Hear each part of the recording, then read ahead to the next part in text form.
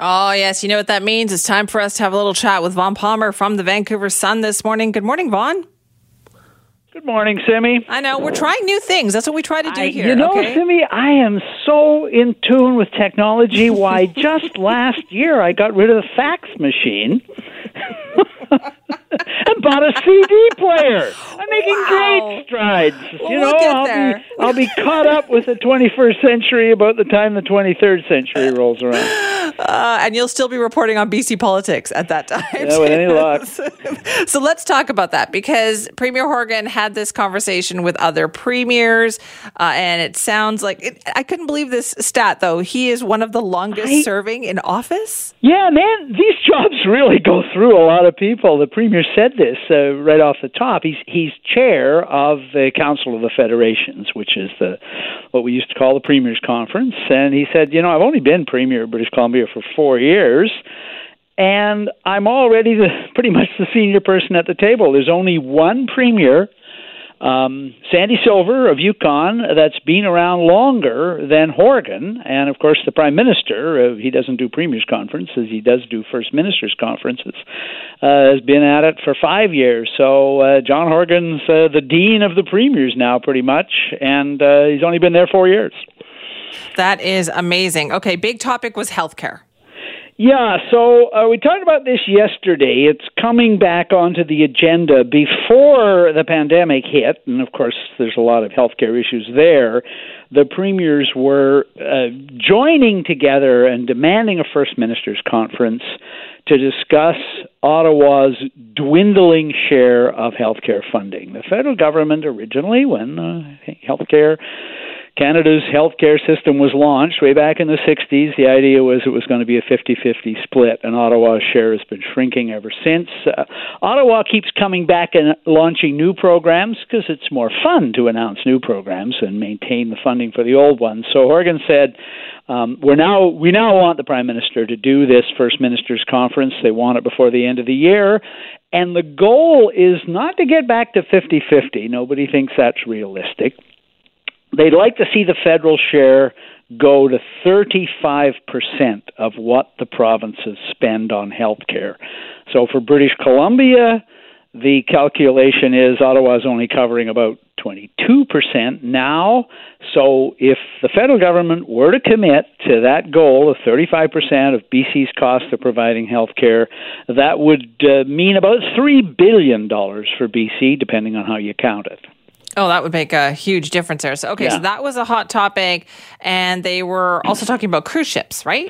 Yeah, so the Premier also briefed us on his own conversation with the Prime Minister this week. So he called Trudeau to congratulate him on the big win on Tuesday, and the Premier said, so here's what we talked about, and he corrected his own press release from Tuesday, or filled in an omission and said, yeah, we did talk about the cruise ship thing. And he said the Prime Minister is aware of the threat to BC's share of the Alaska cruise business. And he said the Prime Minister is engaged in it, as is the Canadian Embassy in Washington, D.C., and the Premier said he takes it very, very seriously, which is not the impression he's always given on this issue. So I would say they've gotten his attention. He still, I guess the one thing he says is, look, the cruise ship industry itself wants to continue to have a piece of the action here in British Columbia, and I think that may be true. And he also said that the two pieces of legislation put forward by U.S. politicians, Senator and Representative from Alaska, he said those politicians are Republicans, and Canada is not persuaded that that legislation is high on the agenda for a Congress that is controlled by the Democratic Party right now. We'll see. Those Alaska politicians got the temporary, lifted the temporary exemption on stopovers in BC ports in the spring. Horgan is right to take it very, very seriously, and I think it's good news that it seems that the province, the embassy in Washington, D.C., and the Prime Minister's office are all engaged now. I guess my question with that is, do we have guarantees from the Democratic side of things that this is not a priority, or are we just guessing? I think, well, somebody told the premier last spring that this thing didn't have a chance of passing. The problem is the way things get brokered in Washington, D.C. So, the leaders have a long list of things they want to get done, the president, congressional leaders, Democrats, and all that, and then they start looking for the votes to get it passed. And it may be that when they come to the Alaskans, 2 senators, yes, both Republicans, and a congressman, one congressman, but the dean of the House down there, they go to them, well, what will it take to get your support on this? And they may say, we've got this cruise ship thing, right? There's trade-offs, and that's the problem that Canada has, or any foreign country does, in assessing what it takes to get something through Congress. It isn't the president's intentions. It is what kind of brokerage will it take? And you can end up being brokered into it, even if you didn't think the legislation was going to pass or had much of a chance. And let's also talk about the bubble zone issue, right? Yes. The no-go zone around hospitals and schools, because Quebec managed to pass their legislation in a couple of hours. Yeah, they did. Now their legislature is sitting, so that makes it a little easier. But BC pioneered bubble zone legislation back when it was a tough thing to do for abortion clinics. And they made it stick. They fought it all the way to the Supreme Court of Canada. It was upheld. So British Columbia knows this. Horgan said that the government is reviewing its options.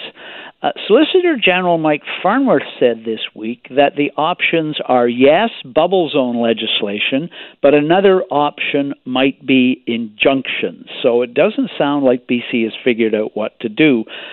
Premier also said yesterday that with the public outcry over what went on at the hospitals and what went on at the schools, there have been no more swarming of hospitals and That's schools. True. So that may suggest that they don't need the bubble zone legislation. But look, the House sits on October the 4th.